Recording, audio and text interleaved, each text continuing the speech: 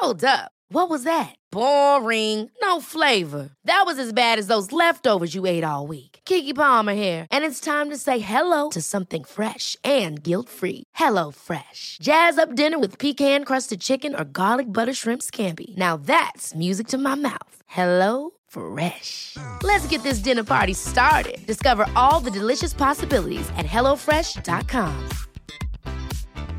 Quality sleep is essential. That's why the Sleep Number Smart Bed is designed for your ever-evolving sleep needs. Need a bed that's firmer or softer on either side? Helps you sleep at a comfortable temperature? Sleep Number Smart Beds let you individualize your comfort, so you sleep better together. J.D. Power ranks Sleep Number number 1 in customer satisfaction with mattresses purchased in-store. And now, save 50% on the Sleep Number Limited Edition Smart Bed for a limited time. For J.D. Power 2023 award information, visit jdpower.com/awards. Only at a Sleep Number store or sleepnumber.com. Cool fact, a crocodile can't stick out its tongue. Also, you can get health insurance for a month or just under a year in some states. United Healthcare short-term insurance plans, underwritten by Golden Rule Insurance Company, offer flexible, budget-friendly coverage for you. Learn more at uh1.com.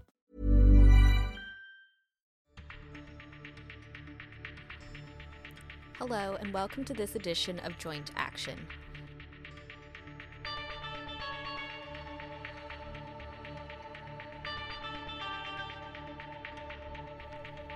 This podcast is dedicated to all those out there who have osteoarthritis. On the show, we unpack the truths and demystify the myths about the disease and its management. If you have joint pain and want to know more about how to manage it from the world's best experts, you've come to the right place. Without further ado, it is time to welcome your host, David Hunter. Hello and welcome to this week's edition of the Joint Action podcast, where we have the opportunity to talk about feet, and specifically the foot bone being connected to the knee bone. How can shoes or insoles help knee osteoarthritis? So people with knee osteoarthritis may experience abnormal knee joint loading, meaning that certain parts of their knees, for example, the inside or medial compartment, is loaded more compared to the outside or lateral compartment. Research in gait laboratories or biomechanical research has shown that some shoes can increase medial knee loads more than others, and therefore clinical guidelines commonly recommend appropriate footwear for knee osteoarthritis. Many types of shoes exist, including stable supportive shoes, flat flexible shoes, and unloader shoes. However, it often remains unclear what shoes are best, what are most appropriate for a person that has knee osteoarthritis. Now, I know for many of you, you go out and buy shoes on a regular basis, and you're often wondering, how can this help my knee? Well, on this week's episode of Joint Action, we're joined by Professor Rana Hinman to discuss how shoes or insoles or inserts can help with knee osteoarthritis. Professor Rana Hinman is a research physiotherapist and National Health and Medical Research Council Senior Research Fellow at the Centre for Health, Exercise and Sports Medicine at the University of Melbourne. Her research focuses on clinical trials of non-drug, non-surgical treatment strategies for osteoarthritis, in particular, exercise, rehabilitation, and biomechanical interventions. Hi, Rana. Welcome to the show. Thanks very much for having me. Oh, it's a pleasure, and it's a good chance to have a chat again. Now, for anybody who's listening out there who's used to me asking these introductory probing questions where we torture the poor guest and ask them about all kinds of personal details, I'm not going to do that in this instance because Rana has been very kind and generously contributed her time before and answered some of those questions. So that's episode 15 for those of you that want to go back and listen to that on core capabilities that we did with Martin van der Esch. So we're going to get straight into the content of today's topic, which obviously is about how shoes and insoles can help in a person that has knee osteoarthritis. But before we ask about what effects they might have, I just want to understand mechanistically, why might the foot play a role in loading for people that have different types of knee osteoarthritis, whether that be on the inside or medial, side for the tibiofemoral joint, whether that be outside or lateral tibiofemoral joint, or the patellofemoral joint, the joint behind the kneecap? Why might the foot mechanistically play a role in loading? It's a good question, and it's all linked to really the way the biomechanics of the leg and the lower limb and the joints of the lower limb work. And some listeners may have heard the term closed kinetic chain. So that's kind of what we're talking about here, because when you're walking or standing or in any weight-bearing position or activities like running or jogging, the foot is relative fixed to the ground. And what happens in that closed kinetic chain is that the forces that are applied to the foot travel actually higher up past the foot and ankle and are up through the other joints of the lower limb. And because those forces are initiated at the foot and begin there and are transmitted up the leg, it means that if we can make modifications to our shoes or perhaps to design features within footwear, or using orthotics or inserts that we place into the shoes, we can adjust what's happening at the foot and when the foot contacts the ground during walking. And then that can have an effect higher up the lower limb chain. And so can potentially and theoretically change what happens to the biomechanics around the knee joint in either a good way or potentially a not so good way, depending on what you do at the foot. Yeah. And so where's that information come from? What types of studies have they gleaned the importance of foot and its role in relation to loading at the knee? Is that based on just simple observation or other studies? Yeah, no, it comes from quite complex biomechanical studies that we do in quite complicated research laboratories that are basically focused on gait analysis, and so usually require really quite complicated equipment with lots of cameras to view a person walking from all sorts of different angles.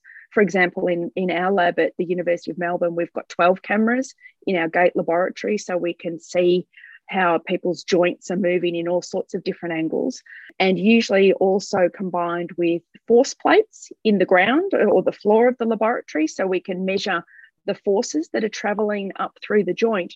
So there's actually been quite a lot of research done over lots of years to understand what normal walking looks like and how our joints move normally when we're walking. And when I say normally, I guess what I'm meaning is in healthy people who don't have any health condition or disease, pathology or pain in their joints. And we can combine that with other measures, for example, EMG measures of muscle activity, so we can understand how the muscles are working within the foot and the leg while people are walking. And we can put all of that information together to get quite detailed information about the biomechanics.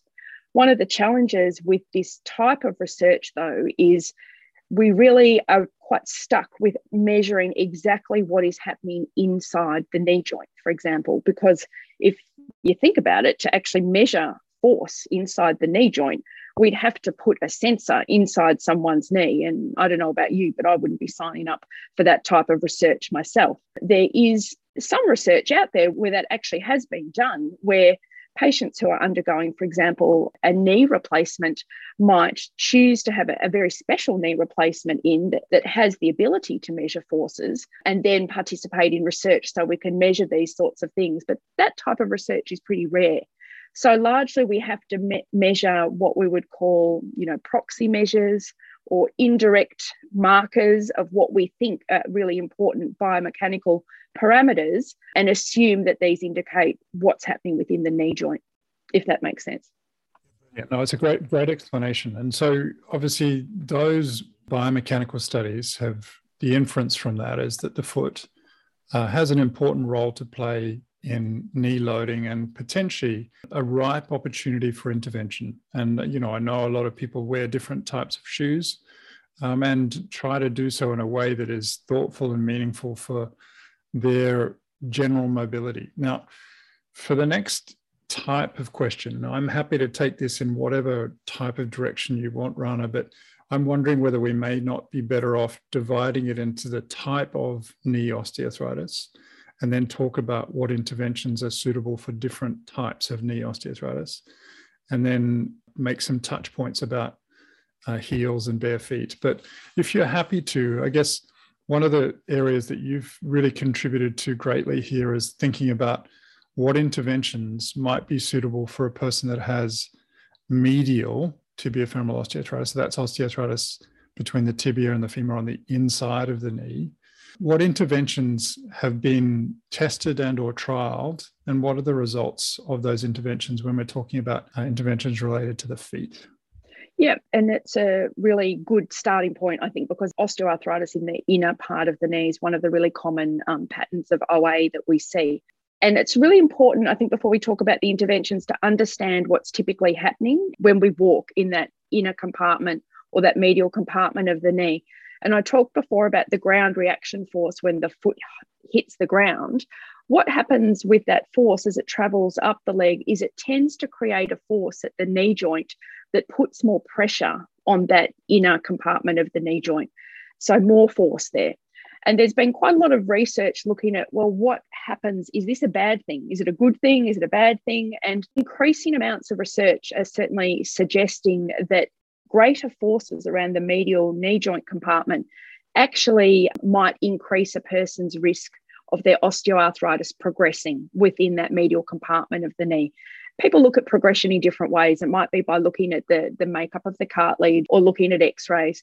And there's certainly also some evidence that higher forces in that medial compartment can also be linked to the amount of knee pain that you feel.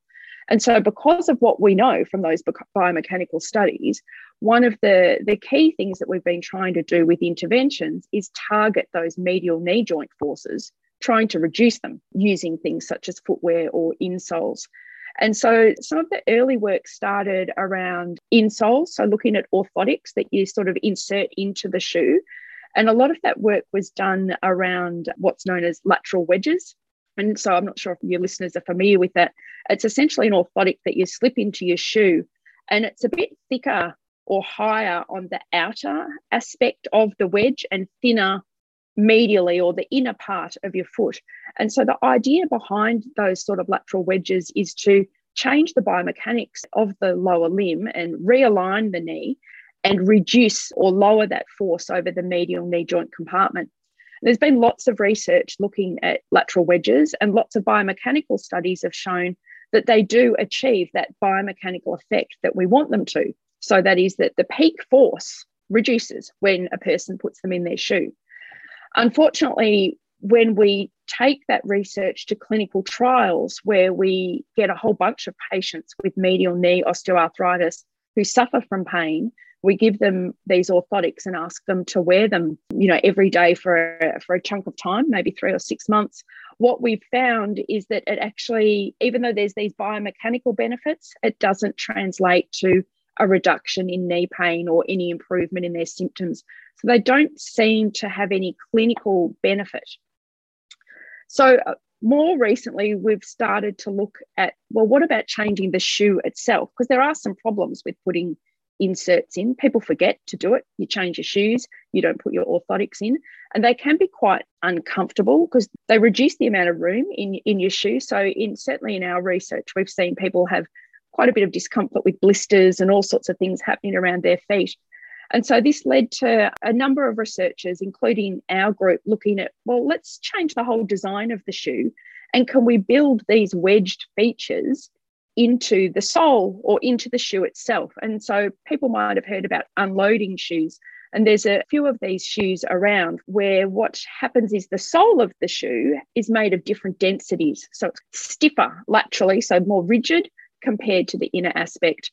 And we've done and worked with a footwear company, Asics. Many people might be familiar, might own a pair of Asics shoes, to develop some unloading shoes. And again, we showed that it can have these positive biomechanical effects at the knee joint.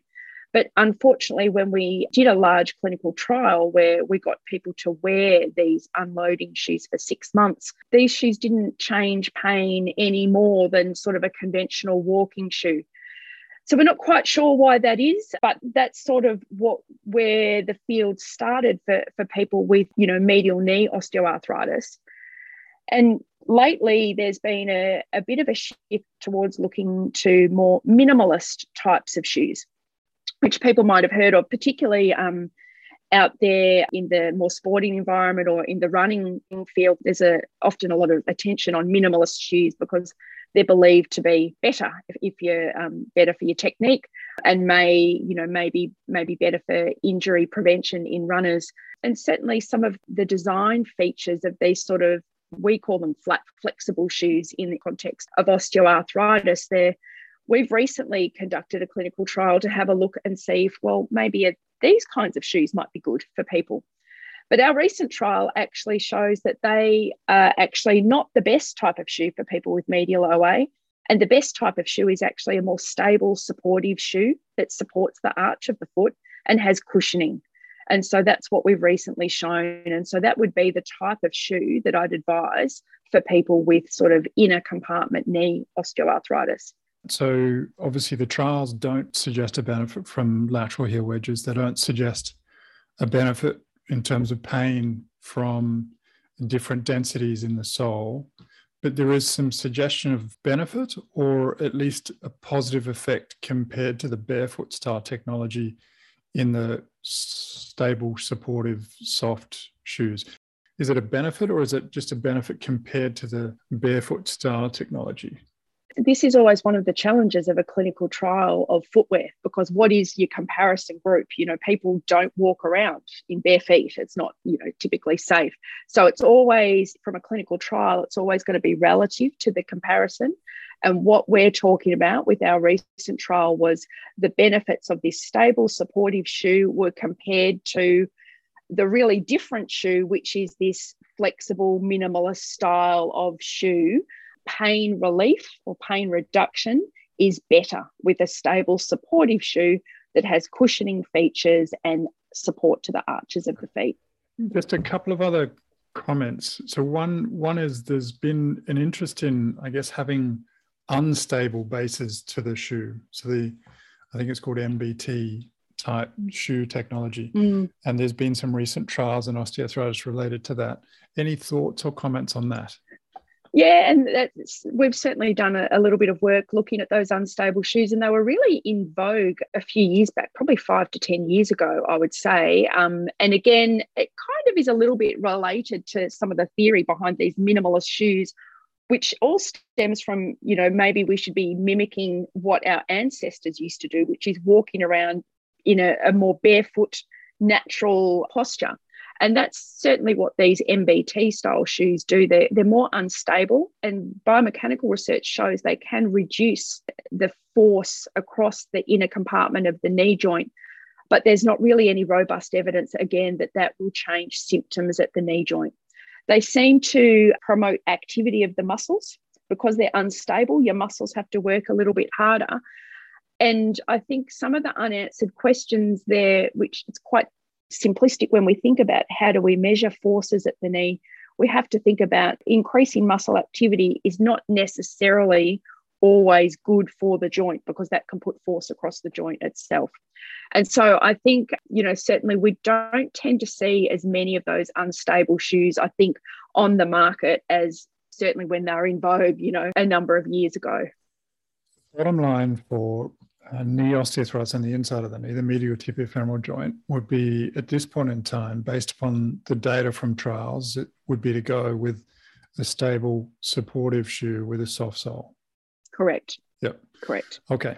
Another large proportion of people that have knee osteoarthritis have arthritis behind their kneecap, what we in the medical community call patellofemoral osteoarthritis.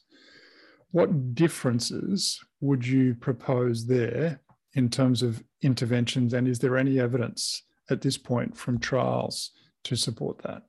It's a good question, and it's one that's perhaps even made a little bit more complex because quite often patellofemoral joint osteoarthritis coexists with medial compartment disease.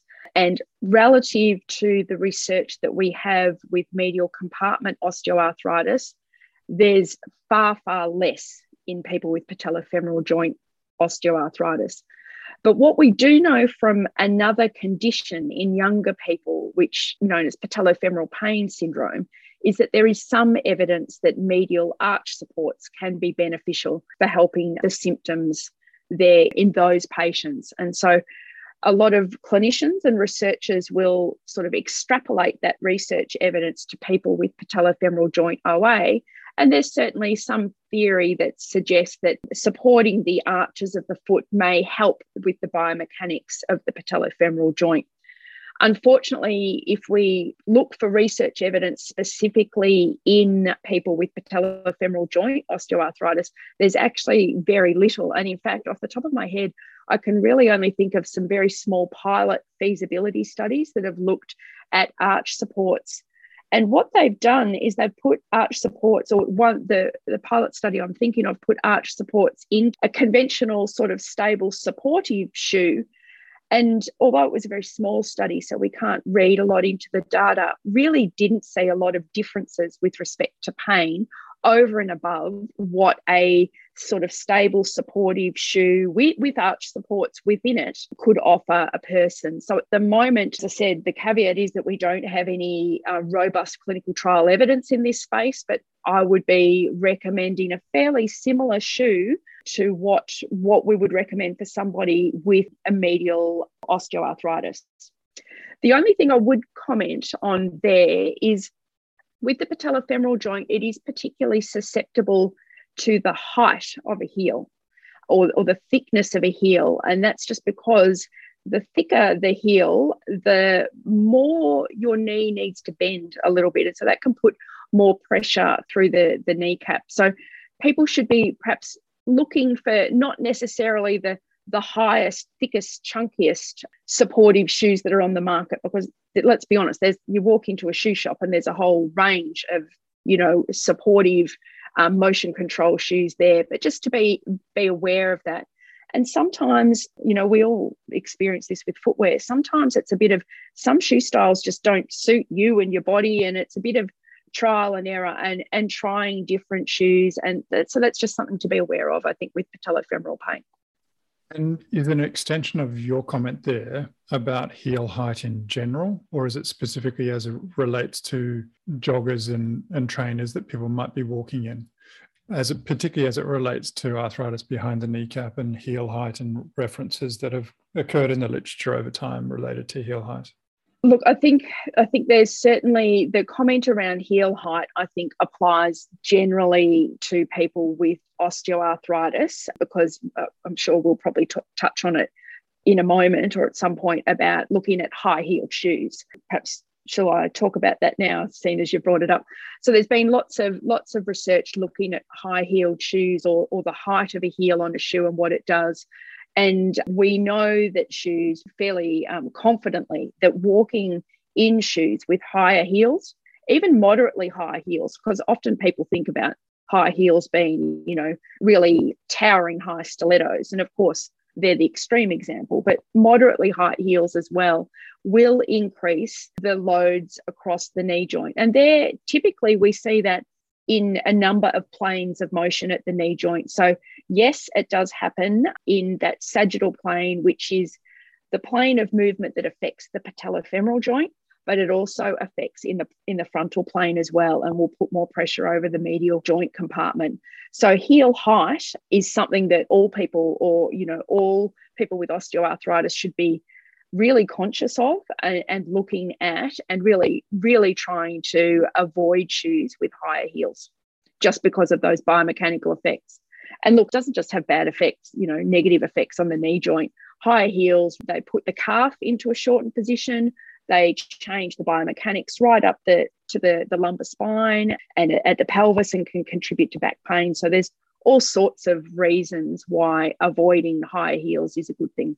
Relatively insensitive with my next comment, particularly given that it was International Women's Day yesterday. But the general sentiment of what you're saying is, whilst aesthetically pleasing from the viewpoint of the mechanics of the lower limb, and particularly as it relates to knee joint loads, high heels are something we shouldn't advocate for and we should actively recommend against.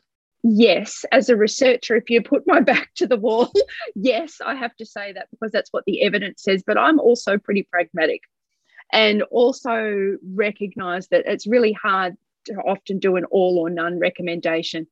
And, we're thinking about people wearing higher heels all day, day in, day out. That is really something to avoid. Is it going to be the end of the world if someone wore a heel for a special function? Think about the heels that you choose is what I would say then, rather than saying, you've got to wear your runners to a wedding with a fancy ball gown. Just think about, people should think about the height of the heel, thinking about taking the shoes off if they can. You see a lot of people these days will wear runners into the office before they switch into a shoe that they wear there. So thinking about how, if you do want to or need to wear a high heel shoe, thinking about what you can do in your day about minimizing the amount of time you spend in it is something that I think is also really worth mentioning. Fantastic, practical and very diplomatic advice. Thanks, Rana. So the next portion of the knee that we haven't considered yet, but I think is critically important in this conversation, is the outside of the knee, or lateral tibiofemoral osteoarthritis. What information do we have there for people that have knee osteoarthritis? And again, mindful of the comments that you made before. So the two most common compartments of the knee that get affected are on the inside and behind the kneecap. This is probably about 10% of people that have knee osteoarthritis, so it's a much smaller segment of the community that tend to have the knock knees. What advice can we give to people that might have that type of knee osteoarthritis? Yeah, it's really complicated by the fact that there is so little research in this group of people, which is probably driven by exactly what you've just said, the fact that they are relatively rare compared to the other groups of people.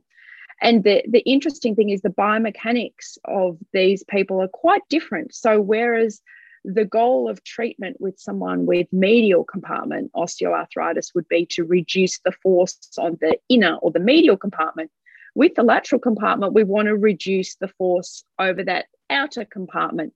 And so the way that we might do it intuitively might be by intervening or doing opposite to what we do for the other compartment. And really the only literature or evidence that is out there has been with inserts. So I talked earlier about lateral wedges. So the opposite of a lateral wedge is a medial wedge, where it's an orthotic that you pop into the shoe, and it's stiffer, more rigid under the medial compartment. So probably a bit similar to a support you might see under the medial arch, but a wedge is typically a flat, it's not contoured. And there has been one small study quite a while ago now that certainly provided some preliminary evidence that sort of orthotic or support under that medial side of the foot could help people with lateral osteoarthritis.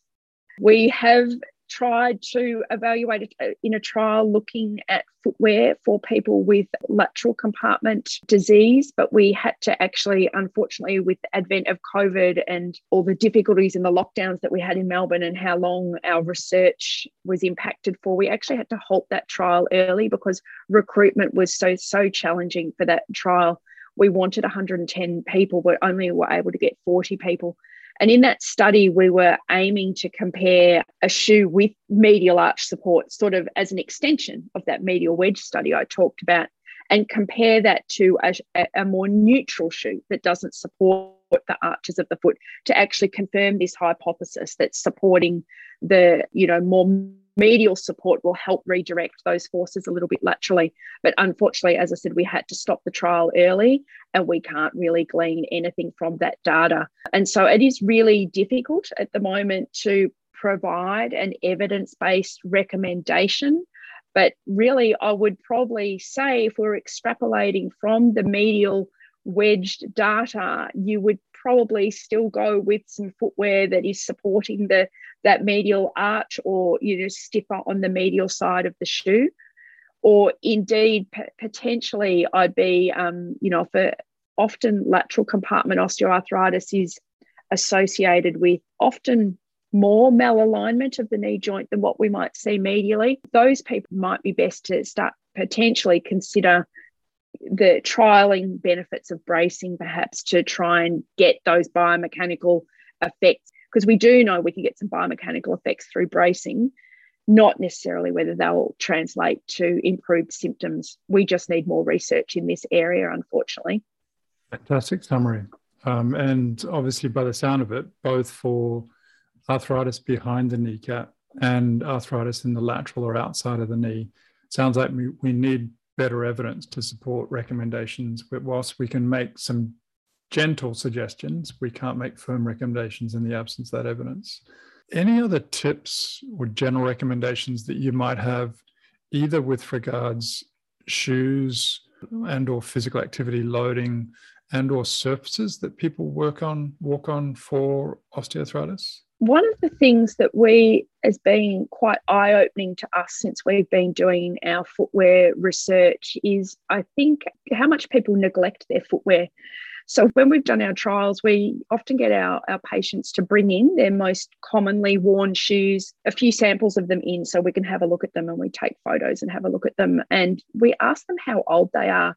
And you'd be shocked at I'm shocked at how old. And it's like, I don't know whether, I think it's probably a couple of things, whether it's just something that people don't worry about, don't want to go and buy shoes, or maybe they're just a pair of old favourites and no one can bear to part with their shoes. People don't appreciate how quickly shoes and the soles wear down. And so people need to really be in tune with how old their shoes are, what quality are they now, and are they still offering the support and all of the features that we buy footwear for. So, it's all very well to go and buy a shoe that offers cushioning and medial arch support, but if you've worn it running or jogging or even walking for 3 years, those shoes probably aren't going to be as effective as they were. So that's probably the first thing I would say, is just be conscious of that.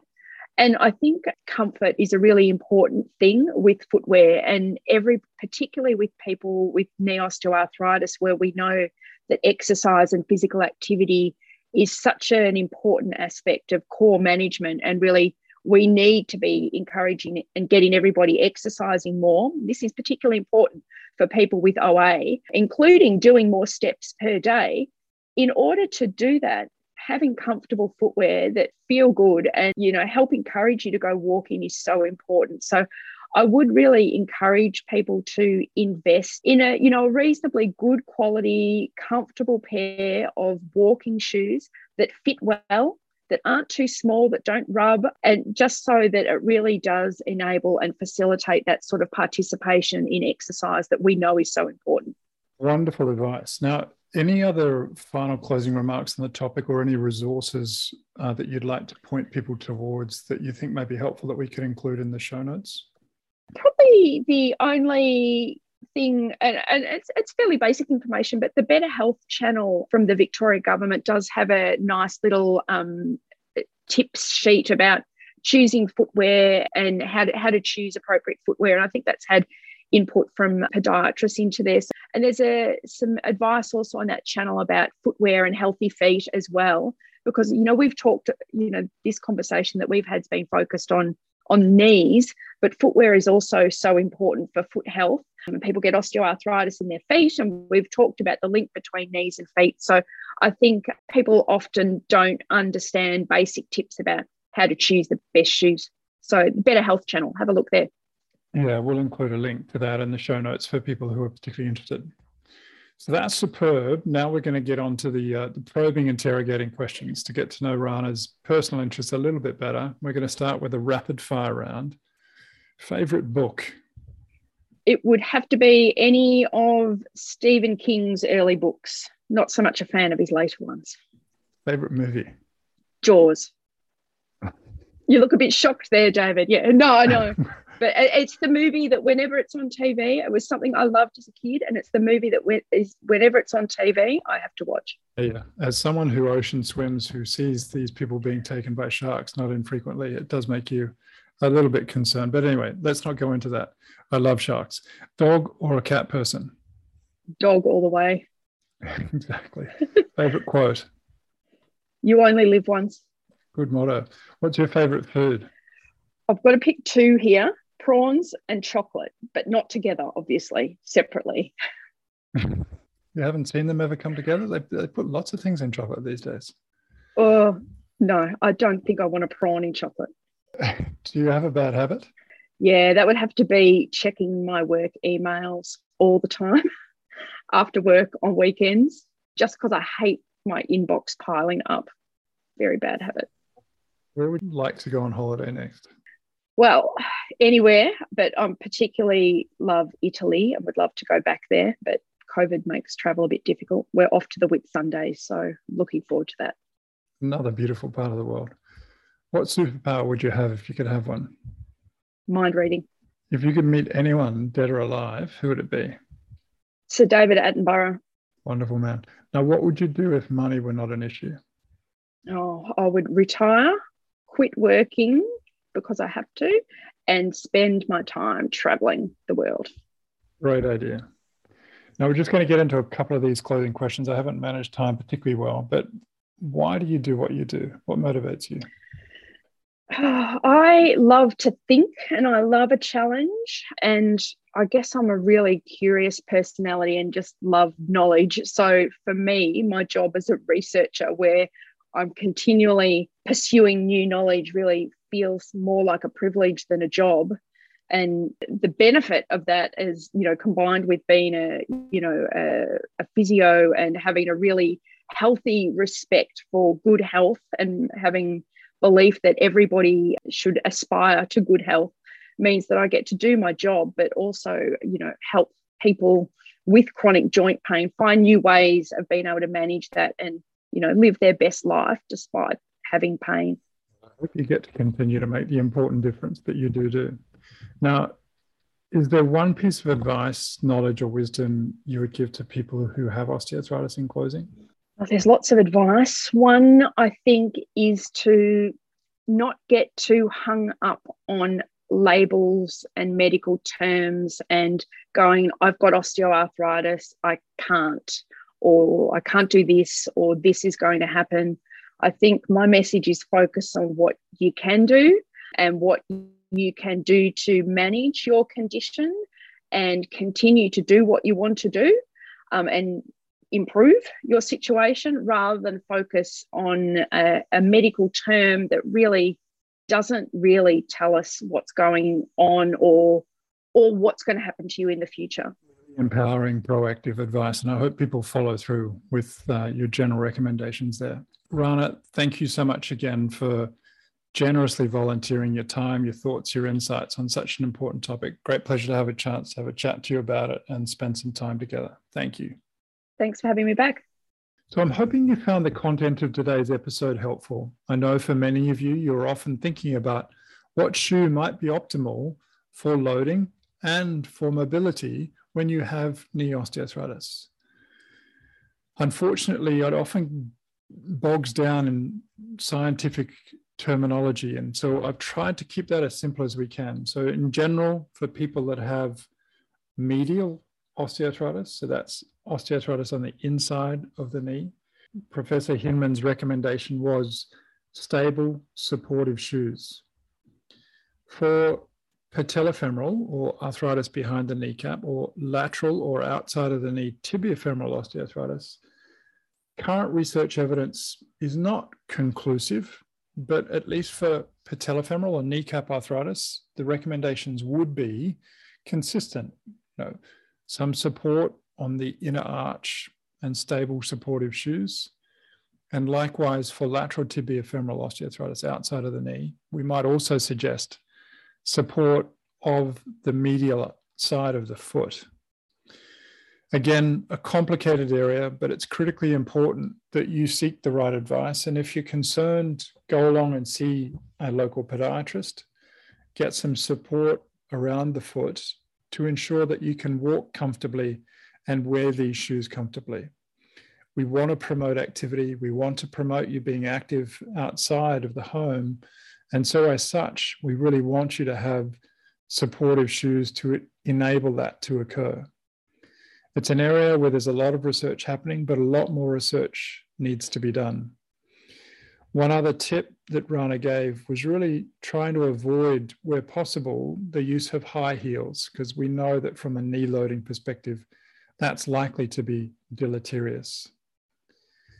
Again, hoping that you found the content helpful, constructive, practical. For those of you that want to dig further into this topic, we'll include some of those links in the show notes. Thank you so much for your support of the Joint Action podcast. And between now and when I next speak to you, please do take care of yourself. Thanks for listening to Joint Action with David Hunter. If you like our show and want to know more, visit www.jointaction.info. If you have any questions, you can email us at hello@jointaction.info and follow us on Twitter @jointactionorg. This podcast was hosted by David Hunter, edited by Vicky Duong, music produced by Jordan Hunter. The information posted on this podcast is not intended to diagnose, treat, cure, or prevent disease. Anyone seeking medical advice should consult a health professional.